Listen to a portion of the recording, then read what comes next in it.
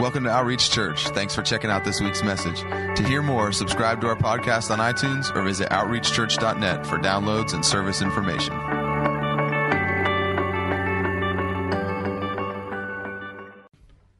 How are you guys? Yeah? Anybody here very first time coming to Outreach Church this morning? It's kind of an unfair question because I know there's a couple people here I talked to before. It's okay, you can raise your hand. We're not going to call you up here. People always get a little nervous when you ask that. We just want to say thanks for coming and welcome you here, and we're really glad that you guys came. We believe that this, what we do on Sunday mornings, is just really an overflow of our lives from Monday through Saturday, that it's not the top of the mountain for us. And that we spend the rest of our week just in decline and hoping we get back here again on Sunday, that we actually live a life in Christ, that we get together on Sundays and there's an explosion of joy and worship because it's a reflection of our lives, Monday through Saturday. And yeah, maybe some weeks you barely limp through the door, right? And you need a little help and you need someone to encourage you and pour into you. That's awesome, but hopefully there's a lot of weeks where you come through the door ready to help and encourage other people. That we get to a place in God where we're not just surviving, but we're actually living, where our eyes can be taken off of ourselves and placed on others, because it's not every day that we're just trying to make it through the day, but we're actually living, alive in Christ. But there's something inside of each and every one of us that God wants to use for His glory and for His kingdom. There's something inside you that was worth the blood of His Son, Jesus Christ, that was worth Him dying and giving His life for. And even if you don't see it, and even when you can't understand it, or can't imagine what it is, God's never lost sight of that. He's never lost sight of who He created you to be, who He desires for you to become. And anytime you want to wonder about whether or not you matter to God, you can always look to the cross and see the blood of His Son, Jesus Christ, and understand how valuable and how precious you are to Him, how much you're worth to Him. It's not a wake up in the morning and decide whether God loves me or not based on how my day goes. Wake up in the morning full of the knowledge that He loves me, and I go happen to my day rather than my day happening to me. Walk out the door with a different mindset. Everything looks the same on the outside because nothing's changed outside in the world, but everything's changed inside of me.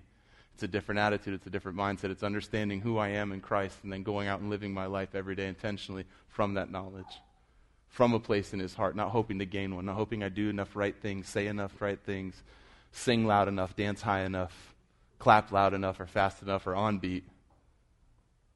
Some of you guys have relied on clapping on beat. Ooh, you'd be in trouble. Just watch the singers and follow them, okay?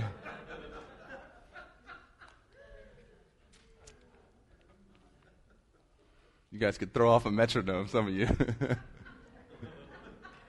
But see, that's the thing. It doesn't matter to God. He looks down and He sees His children rejoicing and celebrating and praising Him and worshiping Him, and it brings joy to His heart, and it makes Him glad, and it makes Him happy, and it makes Him excited to see that we're responding in worship. He doesn't want to look down and see a religious service where people are doing something because they feel like they should, because they feel like they have to, because it's an obligation or a debt. He likes to look down and see children responding to Him in worship because of what's going on inside their hearts, because they get it. They understand how much He loves them. They understand how much He's done for them and who He is for them, and because of that, responding in worship rather than worshiping for that. You'll never receive that in worship. You'll never receive more than He already gave in Jesus Christ. Our worship is a response to the understanding that we have of who He is and what He's done for us. It's why we don't sing songs begging for Him to do more, as if the problem is on His end and we're down here on earth thinking if God would just hurry up and get on our page, then everything would be okay. When the truth is that Jesus said it is finished thousands of years ago. We can spend our time trying to talk God into an agenda that we've come up with, or we can understand that He's already has a plan for our life, that maybe He created you with a value inside of you and a purpose inside of you, and that it's not us waiting for Him to get on our page. It's Him waiting for us to respond to who He created us to be and to live the life He called us to live. Just think about the craziness of us down here screaming and crying out for God and just contending for breakthrough and stuff like that, and yet God's in heaven saying, I've already given you my Holy Spirit. Part of who I am, the Spirit of the living God, lives and dwells inside of each and every one of you. My Son gave His life on a cross for you to pay a debt that you could never pay. Everything that you've ever done that you wish you hadn't has been covered by the blood of Jesus Christ. I've forgiven your sins, and not only that, but I've promised that if I've forgiven your sins, I'll remember them no more. Not just forgive them and take away the penalty. I'll actually forgive them and take away the memory of them ever happening as if they never have. That's why some people don't feel better when they pray over and over again for God to forgive the same sin, because after the first time, he has no earthly idea what you're talking about. Because he means every single word he says. He says, and even I will forgive their sins and remember them no more. It's an Old Testament promise that's echoed in Hebrews in the New Testament. It's just as true today as it was then. He really doesn't remember because he said he wouldn't. Isn't it great to know that we serve a God that can't break his word? That he's not human, that when he says it, it's binding. So when he said to Noah, I will never again flood the earth with water, he really meant he will never again flood the earth with water, meaning he can't ever flood the earth again with water. Because to do so, I know he was trying here in South Carolina lately. Goodness. I kept waiting for a Facebook page to pop up inviting us all to come build the ark, you know. Start looking outside, I see two dogs running down the street together, and I start wondering,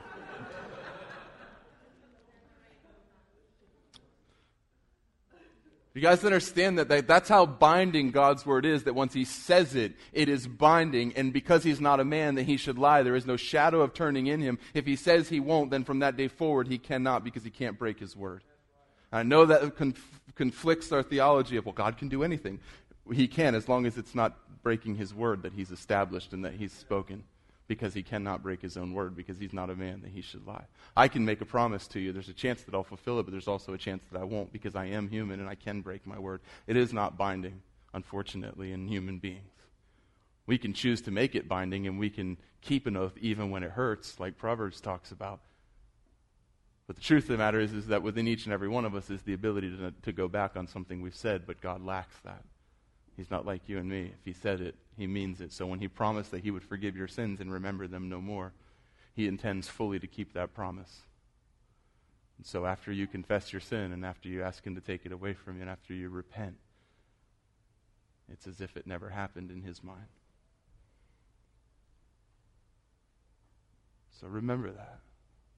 Enjoy that. Live in that freedom of knowing that you're loved by a God who loves you so much that he's promised to never hold the things you've done against you. Because he's love, and love keeps no record of wrong. He's not keeping score. He's never had a moment where he's looked at you and said, I've heard this before, when you've come to him and told him about the 50th time that you've done something that you said you wouldn't. Every time is as if it's the first time. Because love hopes all things, believes all things. And so when you come to him and you tell him, I blew it, I screwed up, I'm sorry, forgive me, I don't want to live that way anymore. He sees a heart that's already in the process of change. Otherwise, it wouldn't hurt you, and you wouldn't be going to him and asking him to help you not to do it anymore. And he gets excited for it, he believes it, and he hopes for it. And it's as if it's the first time. He doesn't look down and say, well, I've heard that before, I'll have to see it to believe it. He's not like us. See, we keep record of wrongs sometimes. We keep a memory. We know when someone comes to us and says something for the 50th time, and after about the 4th or 5th time, we start thinking, I've heard it before. I'll believe it when I see it. And he doesn't have that complex. He looks at you and says, that's awesome. I believe it. I'm proud of you. I love you. And then you go and you blow it again sometimes, right? And you come back to him. And it's the same way. He's standing there smiling, going, oh, that's awesome. I love you. I believe it. I hope for it. I want to help you with this. Lean on my Spirit. Walk by the Spirit and put to deed the lust of the flesh. Don't do those things that you said you weren't going to do anymore, not because it hurts me, but because it hurts me for you. Because I can't stand to see you live in that guilt and that shame and putting on that mask every day of something that you're not. I want to see you live and be free and actually wake up in the morning and hit the ground with feet that are thankful to be alive, with hands that are raised in praise to me, and not waking up every day and wishing that you could do yesterday over. Wake up every day excited that you get to do today. Too much of our lives is spent in regret. Too much of our lives is spent wishing we could do something yesterday that we didn't do, or not do something yesterday that we did do, and God has no plan or no intention of you ever living with regret.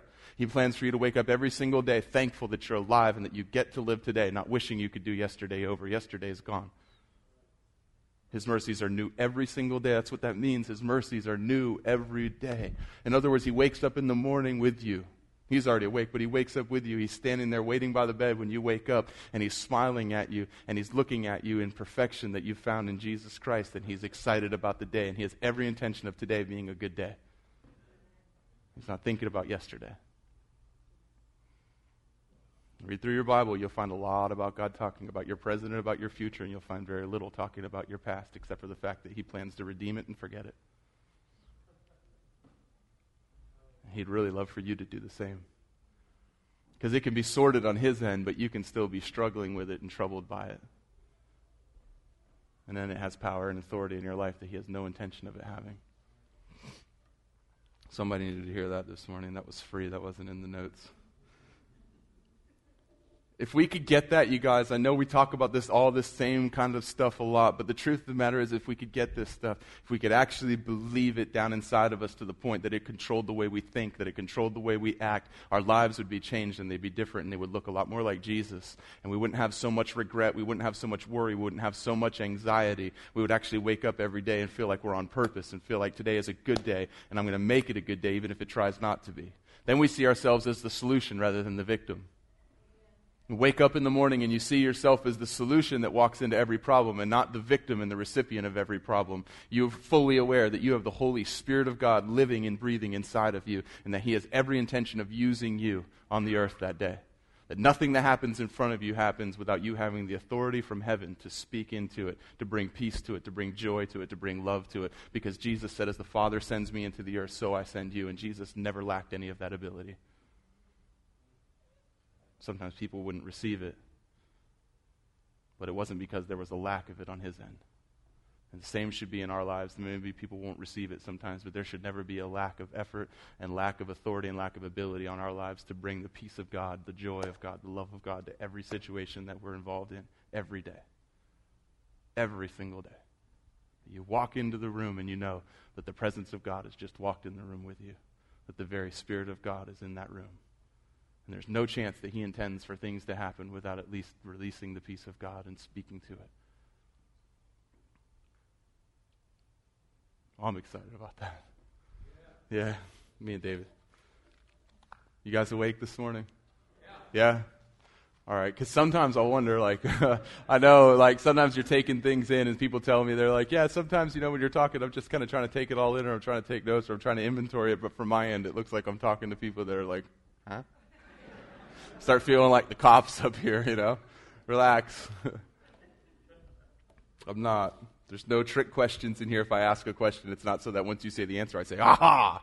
If I ask a question, I just really want to know what you think, or I really think that you already know the answer. It's not to trick you. You don't have to judge and test whether or not you're going to answer.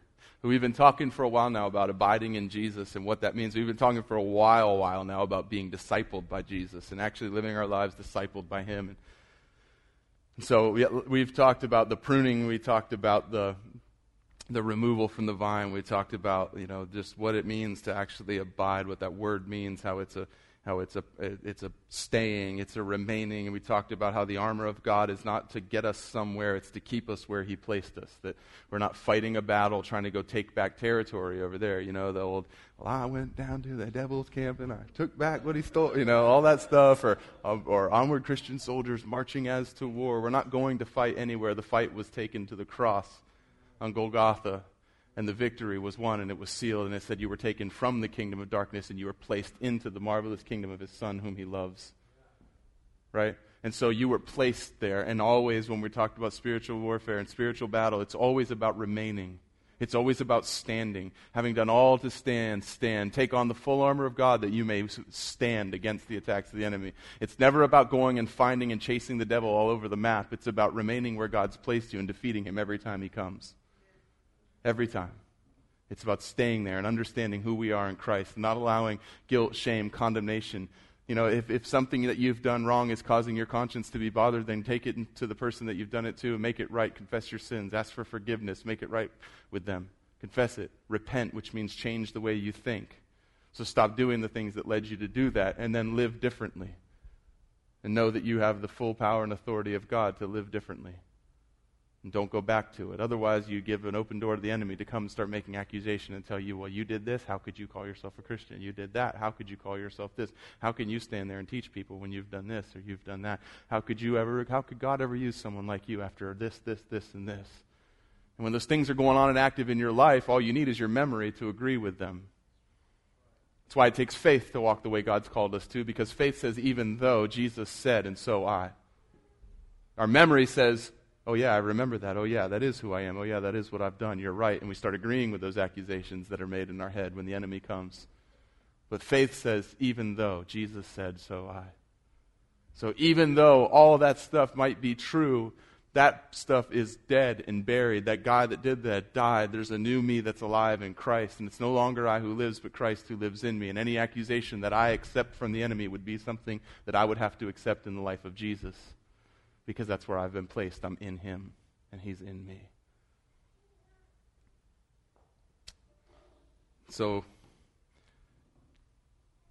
when Jesus talks about abiding in him, that when you see in me or in him or any of the in terms in the New Testament, when they're talking about being in something, it's always a term for covenant. It's always what he's talking about. It's in the context of covenant. In other words, we abide in covenant with him, and he abides in covenant with us. It's not that we physically live in Jesus, so to speak, that we say, well, I live in Christ. Well, you live in South Carolina, but you're in covenant with Christ, and he's in covenant with you. God's made a covenant through the blood of Jesus Christ that is binding and permanent, and he has no intention of ever being put on hold or ever being severed, ever ending. It's a permanent binding covenant. He gives us the picture of marriage to explain that. Right? And so when we are in covenant with God, Jesus said, if you abide in me and I abide in you, then you will bear much fruit. In other words, if you remain in covenant with me and I'm in covenant with you, then you will bear fruit. And so we're like branches on a vine, he says, and what flows through that vine, what flows through is the love of God and the life of God. And I believe that what carries the life and the love of God into us through the covenant, what the connection point, what the sealing of the covenant that we have is the very Holy Spirit of God that lives and dwells within us. In Ephesians 1, chapter 1, verse 13, Paul's writing about this, and he says, and you also were included in Christ when you heard the message of truth, the gospel of your salvation. When you believed, you were marked in him with a seal, the promised Holy Spirit. Back in the old days when somebody would send a letter or somebody would send a message or somebody would do something, make a declaration, they would always seal it with their seal, and it would be a sign. It would be something telling you that it was authentic. That when you saw their seal, you understood that even though you didn't see them write this, even though you didn't hear them declare this, whatever the case was, when you saw that seal, you understood that it carried the full weight and measure of the person who gave the seal to it. So when a king would take his seal and he would put wax on a paper and take his stamp or his ring sometimes and he would seal that, it was as if he was telling the world, by this mark you will know that this is authentic and that this is from me and that this has my authority and carries the full weight as if I'm there saying it. And Paul says when you believed, when you heard the word, the gospel, and you believed that you were sealed with the very Holy Spirit, he is the signature and the stamp of God on our lives. It's the authenticating of our lives by God saying, this is from me. This carries my weight. This carries my authority. It's why Jesus was so excited for him to leave the earth and to be able to send the Holy Spirit to us. You guys, we talk about that, but man, do we really, really, really understand that Jesus said, it's better that I go because if I do, he, the Holy Spirit, can come. And when he comes, he'll lead you and guide you into all truth. He actually said that. It had to be true. So in other words, we come into covenant with God, right? And the covenant process says, take all that I have, and in the process and in the exchange, we take all that they have. It's why marriage says, and on thee all my earthly goods I bestow. It's everything that we do in marriage is a picture of the covenant that we have with God, that God made with Abraham, that Jesus Christ came to make with us. And it says that our covenant's even better than the covenant that Abraham had, based on better promises. And so we say to God, we say, take all that I have, right? And we've done a good job, I believe, of that as a church, of proclaiming to people that Jesus comes and he takes away our sin and our guilt and our shame, the penalty of death that we deserve for the things that we've done wrong. We've proclaimed that part of the covenant over and over again, and we all get and understand that to various levels. But I don't know that as a church and as people of God that we've really dug into and understood what it means to not only just give for God to take all that we are, but for actually taking all that he has upon us. Because in the covenant there's always supposed to be an exchange. It's never one-sided. It's never you take all that I have and then I'll lay here with nothing. It's always, I'm giving all that I have to you, and you're taking everything that I have. In exchange, I take all that you have on me. And so we sometimes will understand very well what Jesus has done for us, and we understand very well what God's taken from us, but we're a little bit foggy on the details of maybe what we're supposed to take on from him. Jesus' life and death takes away our sin. The Spirit of God brings the very life of God into us. Think about it. Jesus, when he's getting ready to be born, when he's getting ready to start his ministry, John sees Jesus and man declares what? Behold the Lamb of God who takes away the sin of the world, John 1:29. This is the declaration of a man who sees Jesus and he declares, behold the Son of God who takes away the sin of the world. So Jesus did come in part to take away, right? Jesus comes and John declares this, and we as a church have declared this, I believe very well to the world, that Jesus came and died to take away their sin. But Jesus in chapter 10 verse 9 says, I am the door. If anyone enters through me, he will be saved and will go in and out and find pasture. The thief comes only to steal and kill and destroy. I came that they may have life and have it abundantly. See, John is busy declaring what Jesus comes to take away, but Jesus was always wanting us to know what he came to give, what he came to give in exchange. And he said, I came that they would have life and they would have it abundantly. Every time we talk about relationship with God, it's always supposed to be in the context of covenant. It's never outside of that context. It's always how God has related with man. He's always had a man that he's in covenant with. He's always had a man that he's been in relationship with that. And it's always been the picture that he wants for us to have of our relation. That's why it talks about us being the bride and Jesus being the bridegroom. It's because it's a picture of that covenant that we make. And I think sometimes maybe in this day and age, we don't really get covenant. Not the way that they would have got it back then.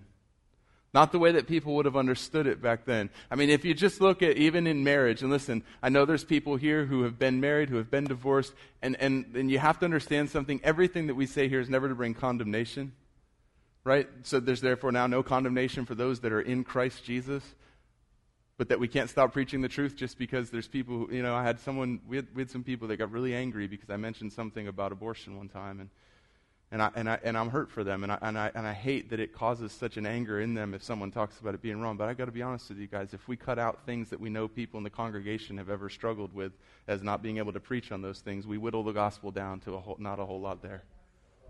I struggled with addiction and violence. I sure as heck get up every time God tells me to and preach about the power that he has over addiction and how it robs you of your life and how it's absolutely the devil's plan to keep you there because he plans to kill and steal and destroy. Fully aware there's people here who have struggled with that or may be struggling with it at the time. And so if something rises up in you when we talk about something, go to God and find out, is that the enemy trying to bring condemnation or is that the Holy Spirit bringing conviction? Because one leads to freedom, the other leads to death. So don't take any condemnation, but we look at just the picture of covenant. The greatest example, earthly example we have of covenant on earth is marriage. That's what God gave us as an example of it. And we look at how loosely people nowadays, within and without the church, take the covenant of marriage. Right? Like we go into the covenant sometimes with a neat exit plan on how we're going to get out if it doesn't work out. I know that sounds silly, but it's the truth, right? We go into it with an exit strategy, but we make a covenant that says, till death do us part. How on earth can we mean what we're saying when we say, till death do us part, if we've already conceived in our mind a scenario that doesn't involve death that would allow us to go our separate ways? Honestly, how seriously are we going into a covenant that we're actually making a way and making a plan before we go into it about how we're going to get out of it if it doesn't work? You can stand there and say, till death do us part, but in the back of your mind you're going, or... And there's a little asterisk there, right? There's no asterisk with God with us. When he made a covenant with us, there was no semicolon except for see addendum A. And a list of grievances and things that you might do that would cause God to say, well, I know I said that, but. Well, I know I said that, but. Then you did this, and this. And so as such, we refer to addendum B, which is the break clause, right? So you take your stuff, and I take my stuff, and you get nothing that was mine, and you take nothing except what was yours, and we go our separate ways, and everybody's happy, especially the lawyers.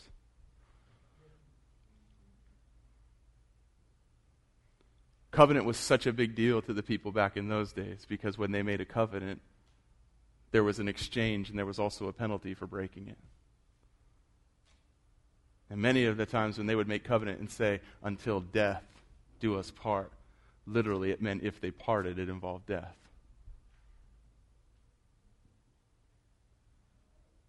We don't get that. And because that's the greatest picture we have that can show us and explain to us the covenant that God desires to have with us, the way we view marriage is oftentimes the way we view the covenant that we have with God. And that is that it's good and it's a great idea, and from the outside everything looks good, but what about this, and this? And so I believe that if we could understand covenant a little bit better, we would understand better how the heart of God towards us, the heart that He has for us, the way that He wants to have relationship with us, the way that He wants to love us. And I believe that the thing that we have that seals us, that keeps us in covenant, that is a stamp and a seal, is the Holy Spirit. If you look at John chapter 14, verse 16, we'll have all these on the overhead, and you can just write them down and find them in your Bible and highlight them, because we're going to go through a lot of them here. But John 14:16, I will ask the Father, and He will give you another helper, that He may be with you forever. That is the Spirit of truth, whom the world cannot receive, because it does not see Him or know Him. But you know Him, because He abides with you and will be in you. I will not leave you as orphans, I will come to you. After a little while, the world will no longer see me, but you will see me, because I live, you also will live. In that day you will know that I am in the Father, and you in me, and I in you. John 14:25. These things I have spoken to you while abiding with you, but the Helper, the Holy Spirit, whom the Father will send in my name, will teach you all things and bring to your remembrance all that I said to you. John 15:26. When the Advocate comes, whom I will send to you from the Father, the Spirit of truth, who goes out from the Father, He will testify about me. And you also must testify, for you have been with me from the beginning. John 16:5. But now I am going to Him who sent me, and none of you ask me, where are you going? But because I have said these things to you, sorrow has filled your heart. But I tell you the truth. It is to your advantage that I go away. For if I do not go away, the Helper will not come to you. But if I go, I will send Him to you. John 16:12. I have much more to say to you, more than you can now bear. But when He, the Spirit of truth, comes, He will guide you into all the truth. He will not speak on His own. He will speak only what He hears, and He will tell you what is yet to come. He will glorify me, because it is from me that He will receive what He will make known to you. All that belongs to the Father is mine. That is why I said the Spirit will receive from me what He will make known to you. Jesus was talking in the end of His days here on earth with the disciples in the human body that He lived in. And He talked about one thing over and over again, and it was how much He loved and how loved we were by God. He talked about the importance of abiding in Him and Him abiding in us. And in every one of these situations, when He talks about abiding in Him and Him abiding in us, He then ties it to the promised coming of the Holy Spirit. Because the key to abiding in Christ is the understanding that the Holy Spirit of God abides in us, that He seals us, that He keeps us, that we actually live our lives not as orphans, not alone, and not trying to figure this out on our own, but that we have the actual Spirit of God living inside of us as the deposit that He's given in the covenant that He's made. So He took our life on. Remember Jesus? He became sin who knew no sin. He took our life upon Him. He actually came and put on a human body and took our lives upon Him, and He suffered as a sinner. He suffered in all the ways that we deserve to. Even though He was completely innocent, He was perfect, He was pure. And He took our life. He literally took our life upon Him and paid the price that we deserve to pay. And in the exchange, He asked that we take His life upon us.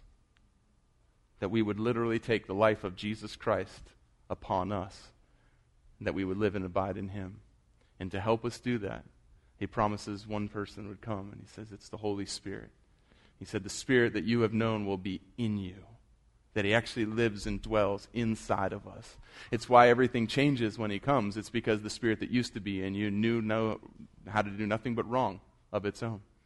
You used to have to make a conscious decision to be a good person because you weren't. Now you have to make a conscious decision to be a bad person because you're not. Because your nature has changed. When you became born again, the worst you can do now is act like you're not. You actually are a new person, a new creation. Everything passed away and all things became new. Everything's different. It's why it hurts when you do something that you shouldn't do. Things that you used to be able to do without ever thinking about them. Now when you do them, it's like a knife in your stomach and it hurts and you can't even relax until you make it right. I hope you're still there. Don't ever get to the place of being back where you can do things that you used to do and they don't bother you anymore. Thank God that they do bother you. Thank God that you can't be okay living the way you used to live before you became a new creation. Don't ever regret, don't ever wish that you didn't feel that way, because what that is that's showing that you do have a pure heart before God and you can't live the way you used to live because it's no longer who you are. When it was who you are, it was part of your nature. It came easily, it came naturally. It's why you don't have to teach your kids to do wrong. You don't have to teach them to lie, to preserve themselves. You don't have to teach them to steal to get the things that they want. You don't have to teach them to be mean and possessive and jealous with their toys. You don't have to teach them any of that stuff because the nature inside of them is centered on themselves. But once you become born again, you have to start teaching yourself to do those things again. Because it said that the Spirit of God who lives in you will lead you and guide you into all truth, that He'll teach you, and the things that He's teaching you are not the things that you were learning from the Spirit that was in you. It's a big deal. It's why we have to understand this. It's why we have to realize this. It's why we have to live by the Spirit. Then you put to deed the lust of the flesh. If you actually live by the Spirit of God that's inside of you, it's why everything is supposed to change. But so many people, so many times say, well, I tried the Christianity thing, but it didn't really work for me. None of the stuff that I heard ever came true. It's because they were waiting for everything on the outside to change so that life would become easy. Because somebody told them, get born again, say this prayer, repeat after me, and then everything will be easy. So they said a prayer and they repeated after them and they walked out of the door and life slammed them in the face and they didn't understand that what was changed was them. They were ill-equipped to deal with the things that were happening in their life, and so they returned back to their old way of living, and they said, I tried that and it didn't work. We have an obligation, you guys, for ourselves first to live by the Spirit of God, but secondly to pour into and teach people to live by the Spirit of God. We can't just sell them a sugar daddy God that once you say that prayer, then everything's easy and you get anything that you want, because people whose hearts haven't been changed want a lot of things that God doesn't want for them. And so they're praying selfish prayers still, and they're wondering why God's not answering them. It's because Jesus said anything that you ask in my name and according to His will would be given to you. And if we just teach people to repeat a prayer and then go start asking God for everything like they have a blank check, we end up with a bunch of disappointed people walking around, wondering why the prize wasn't in the bottom of the box like we told him it would be. I ate all the Cheerios. There was no prize. When do I get my stuff?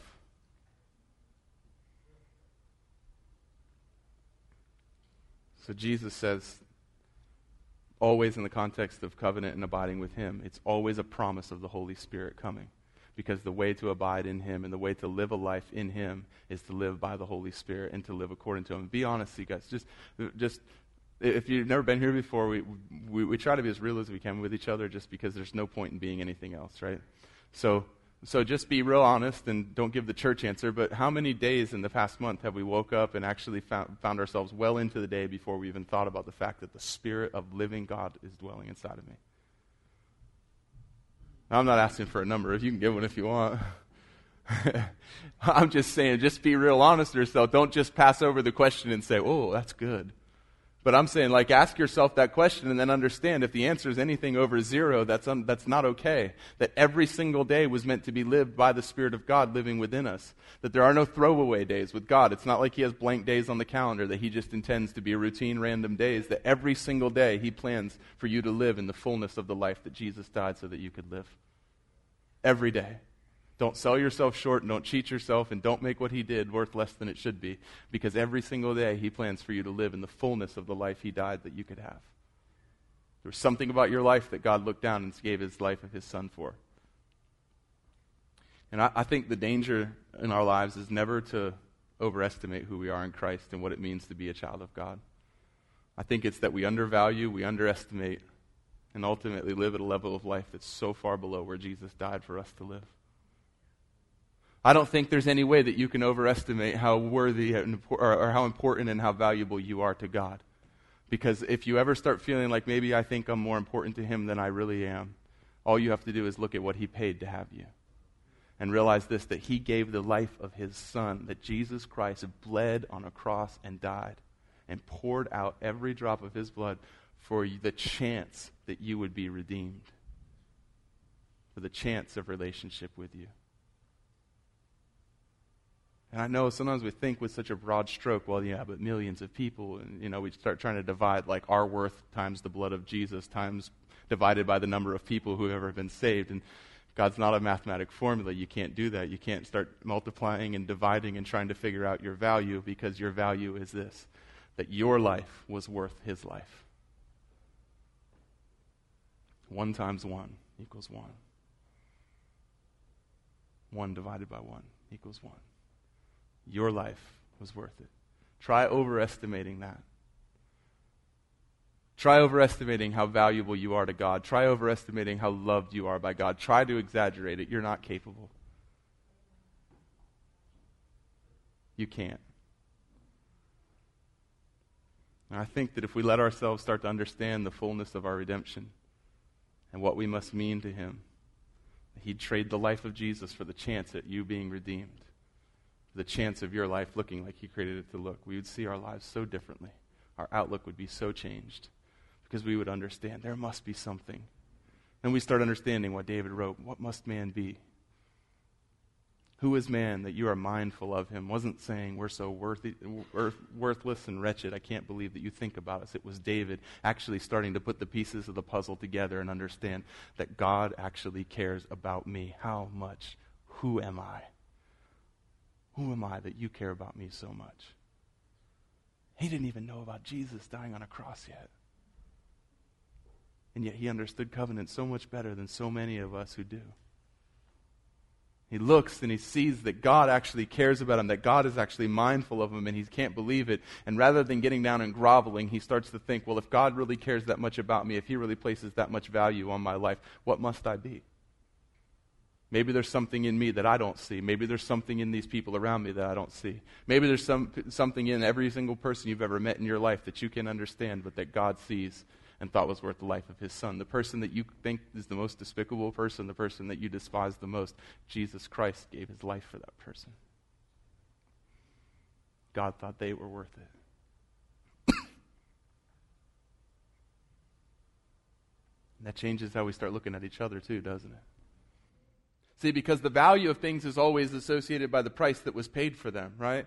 So I can look at something and it means nothing to me until someone comes and says, oh, did you see that painting? Yeah, that painting sold at auction for $10 million. Suddenly now that thing has value in my mind because somebody was willing to give $10 million for it. What I looked at before and saw a bunch of squiggles that looked like someone finger painted suddenly becomes something that you would want to put in a protective case and ensure it has value because somebody was willing to give something of that great a cost for it. That's how we determine value in this earth. It doesn't matter how great the painting. I've seen paintings that I thought were just one of the most amazing works of art I've ever seen sold for $20 at flea markets, and I've seen paintings that I thought looked like somebody was sleeping, rolled over in some paint and put their hand on the table, and it's worth millions of dollars. So it's obviously not just what it looks like to me that determines the value. It's what it is to somebody else, and whoever's willing to pay sets the value. When God looked at you, what he was willing to pay was the life of his son, Jesus Christ. That set your value. And things that looked worthless to us suddenly look a little different when we look at them through the knowledge that Jesus Christ thought they were worth his life. That God looked at that person and said, when I set their value, here's what it is. It's worth the life of my son. Each and every person that you've ever laid eyes on this earth was worth the value of Jesus' life given for them. It's kind of hard to start disregarding and overlooking people now when we understand that, isn't it? It kind of changes the way we view people. It kind of changes the way we treat people when we understand that. Just like all of a sudden when somebody told you how much the painting was worth, if you were holding it in your hands, you'd put it down on the table and you'd want to put on gloves before you touched it again because you don't want to ruin the value. And rather than swinging it around in your hand as you walk through the house, you would probably now be a little bit more careful with it. I remember one time I went and bought some paintings at a flea market, right? They had these paintings there or at a starving artist show. Me and my wife did. I think it was when we were dating, right? And I was so excited about these paintings. I mean, they were amazing. I'll show them to you sometime if you come to my house. They still are awesome. And I was really, really excited about these paintings.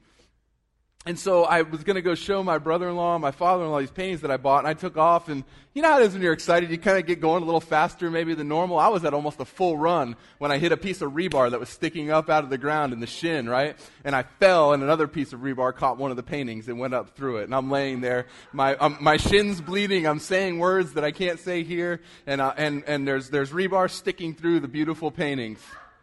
I admit that was 13 years ago. I said a bad word.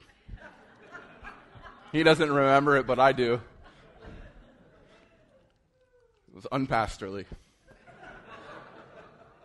I know, now see the halo's diminishing. I've come down off the stage and I talked about saying something I shouldn't, and the halo's diminishing. And I'm laying there and I'm looking at the paintings and I'm thinking, well, it's a good thing they're not really worth a lot of money, right? Because if they were, but the truth of the matter is if they were worth a lot of money, I never would have held them in my hands and ran with them in the dark. It was light.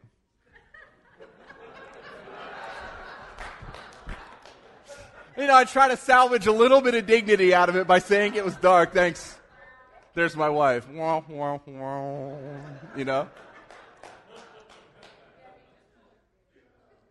But what if when I bought them and I got home with them, someone would have been there and said, hey, that looks like a painting I've seen on the internet. And they would have pulled up this painting on the internet. It would have turned out to be by a famous artist, and it would have been worth millions of dollars. I would have never in my life ran with that thing in my hand. I would have put it down. I would have got a frame for it. I would have treated it differently when I saw its value and I knew what it was worth. We have to understand our value and what we're worth to God before we can see the value and what other people are worth to God. If you don't understand how much He loves you, you'll never understand how much He loves them. Because Jesus said, freely receive, then freely give. When you understand the price that was paid for you and you start to see other people the same way, it changes the way you treat them. It changes the way you deal with them. When you understand that God didn't say to you, yeah, I've heard this before, it starts changing our response when people come to us for the 50th time. It's really easy for us to start judging people and saying, I've heard that before, we'll see. But then remember this, Jesus said, with the same measure that you measure, it will be measured to you. Judge not, lest you also be judged.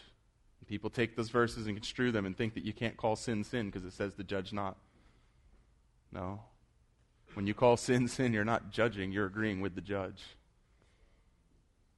He's spoken. What we don't do is judge people because of the things that they do wrong and start labeling them because of the things that they've done wrong. They're not a screw-up because they've screwed up. They're not a failure because they've failed. They're not a mistake because they've made mistakes. We start to see them through the lens of God sending His Son for them, and it starts to change the way we view people. And we start to give up rights that we used to hold on to, right? I used to have the right to tell people when they would come and apologize for something more than once. We'll see about that. I'll have to see it to believe it. I've heard this before. How many of those things have come from our mouths would sound so strange if they came from God's when we went to Him? It sounds so natural coming from our mouths. It would sound really strange if you went to God in prayer and started apologizing for the things that you've done and repenting for the things that you've done, and His answer from heaven was, I've heard this before, I'll have to see it to believe it. It would sound really, really weird. But it sounds so natural when we think of it coming from our own mouths.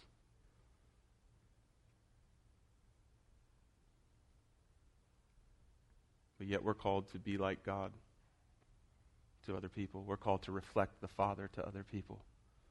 Jesus said, if you've seen me, you've seen the Father. And then He says, the Father sends me into the world, so I send you. In other words, I came here to show you what the Father looked like, and now I'm sending you into the world to do the same. I'm so far off my notes, I'm not even going to try to get back on. We'll finish up next week. But listen, you guys, here's the thing. You have to understand and you have to know who you are. You have to understand how valuable you are. You have to see yourself the way that you see that painting when the light comes on and you realize, oh, wait a minute. That painting is worth a lot of money because somebody paid a lot of money for it.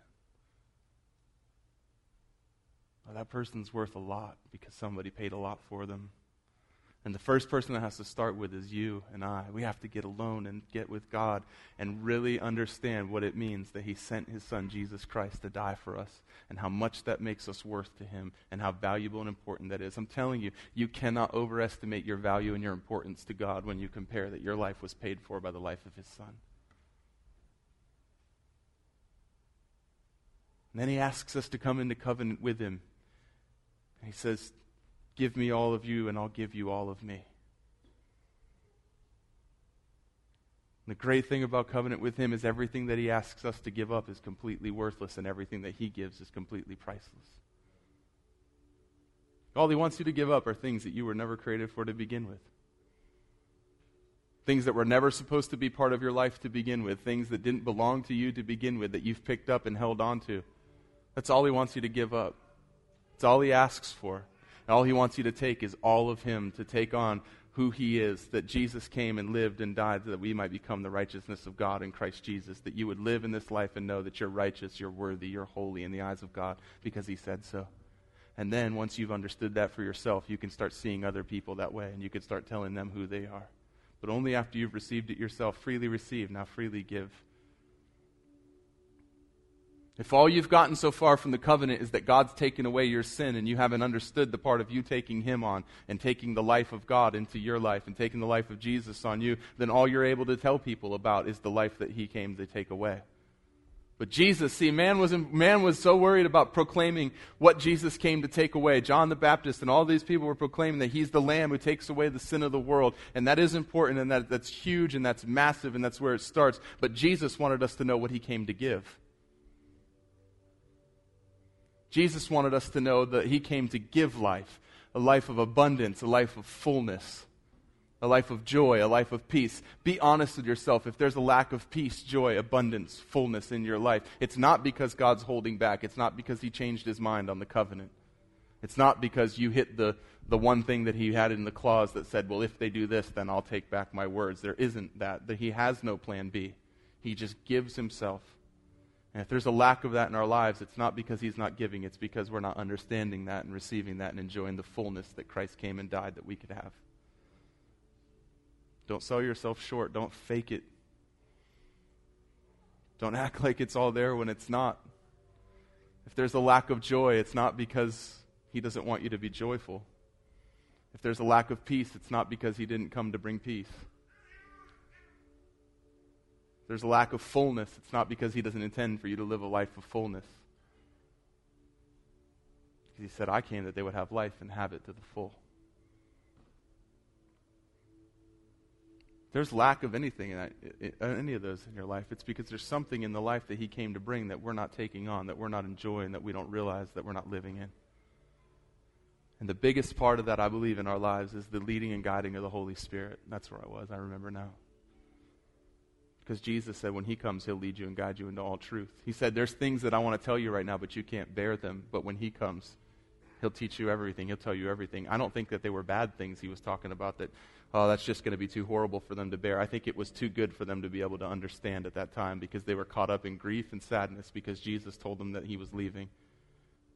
I think what Jesus was saying was that this life that I'm calling you into is so much better than you can understand that you can't even bear it right now. But I'm telling you, there's one coming, the Holy Spirit, and He'll teach you and He'll lead you into all things. When He comes, He'll make these things known to you. Right now, you can't even bear it. It's that good.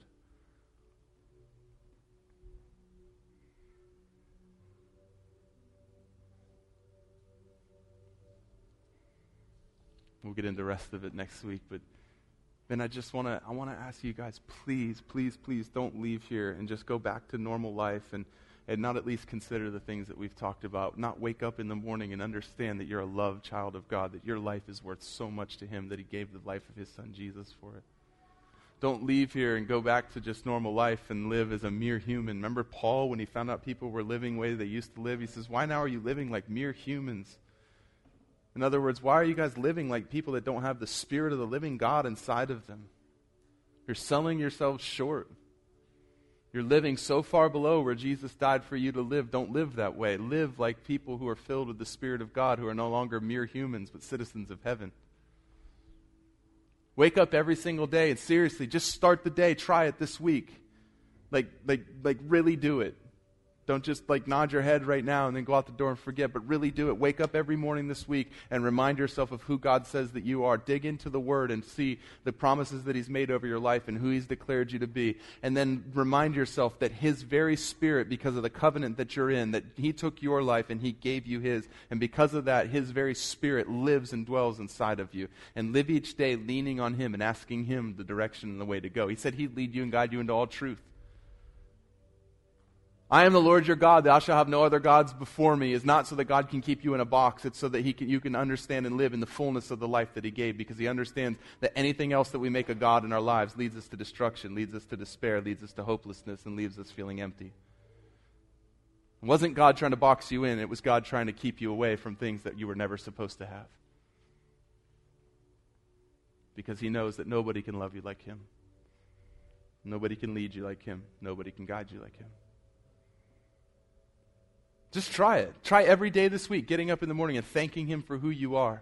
Thanking Him for His Spirit that lives and dwells inside of you. And then before you do anything, just ask Him, is this leading me into greater relationship with God? Is this making me more like Jesus? Is this what I really should do? Spirit of God, is this what you have for me? Even good things. It's way easier for the devil to open doors you're not supposed to go through than to try to shut doors that you are. Think about it. He has to strain against the power of God to try to shut a door that you're supposed to walk through. But all he has to do is walk in front of you and open doors that you're never supposed to go through.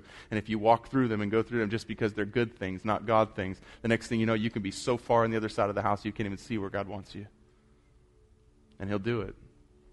He'll open doors that are never supposed to be gone through to try to keep you from going through the ones that are. God, we love you.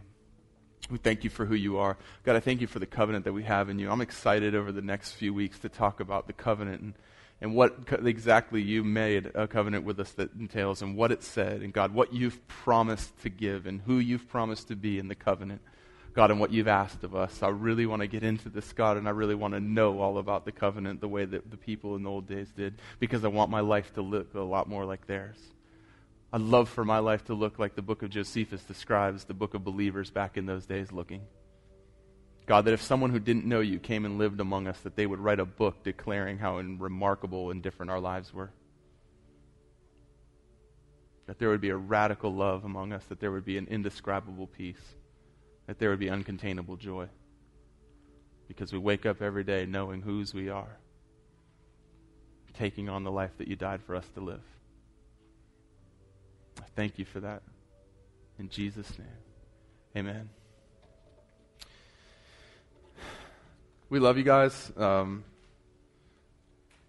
just want to encourage you before you leave, get to know some people. Find some people. I know a lot of people are out of town right now off and on because of summer vacation.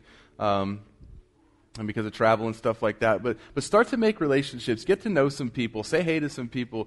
Build relationship with them. Find out their names. Pray for them. Ask them to pray for you. We have a prayer team that will be up here at the end of service. If you need prayer in your life for anything, if you need healing physically, emotionally, spiritually, if you need wisdom or direction, you need to know, you just need to hear from God, a word from God, from somebody who's filled with His Holy Spirit that would long to speak into your life from God's Word and pray for you and encourage you. Come up here and let them pray for you. Let them pour into you. Let them encourage you. But more than that, find some people here maybe that you can pour into and encourage. There's a level of joy that Jesus said, this is my commandment, that you love one another, that your joy may be filled. That your joy may be full. There's a fullness of joy that can only come from loving other people. So find some people to love. Find some people to get to know. Find some people to pour into and share life with.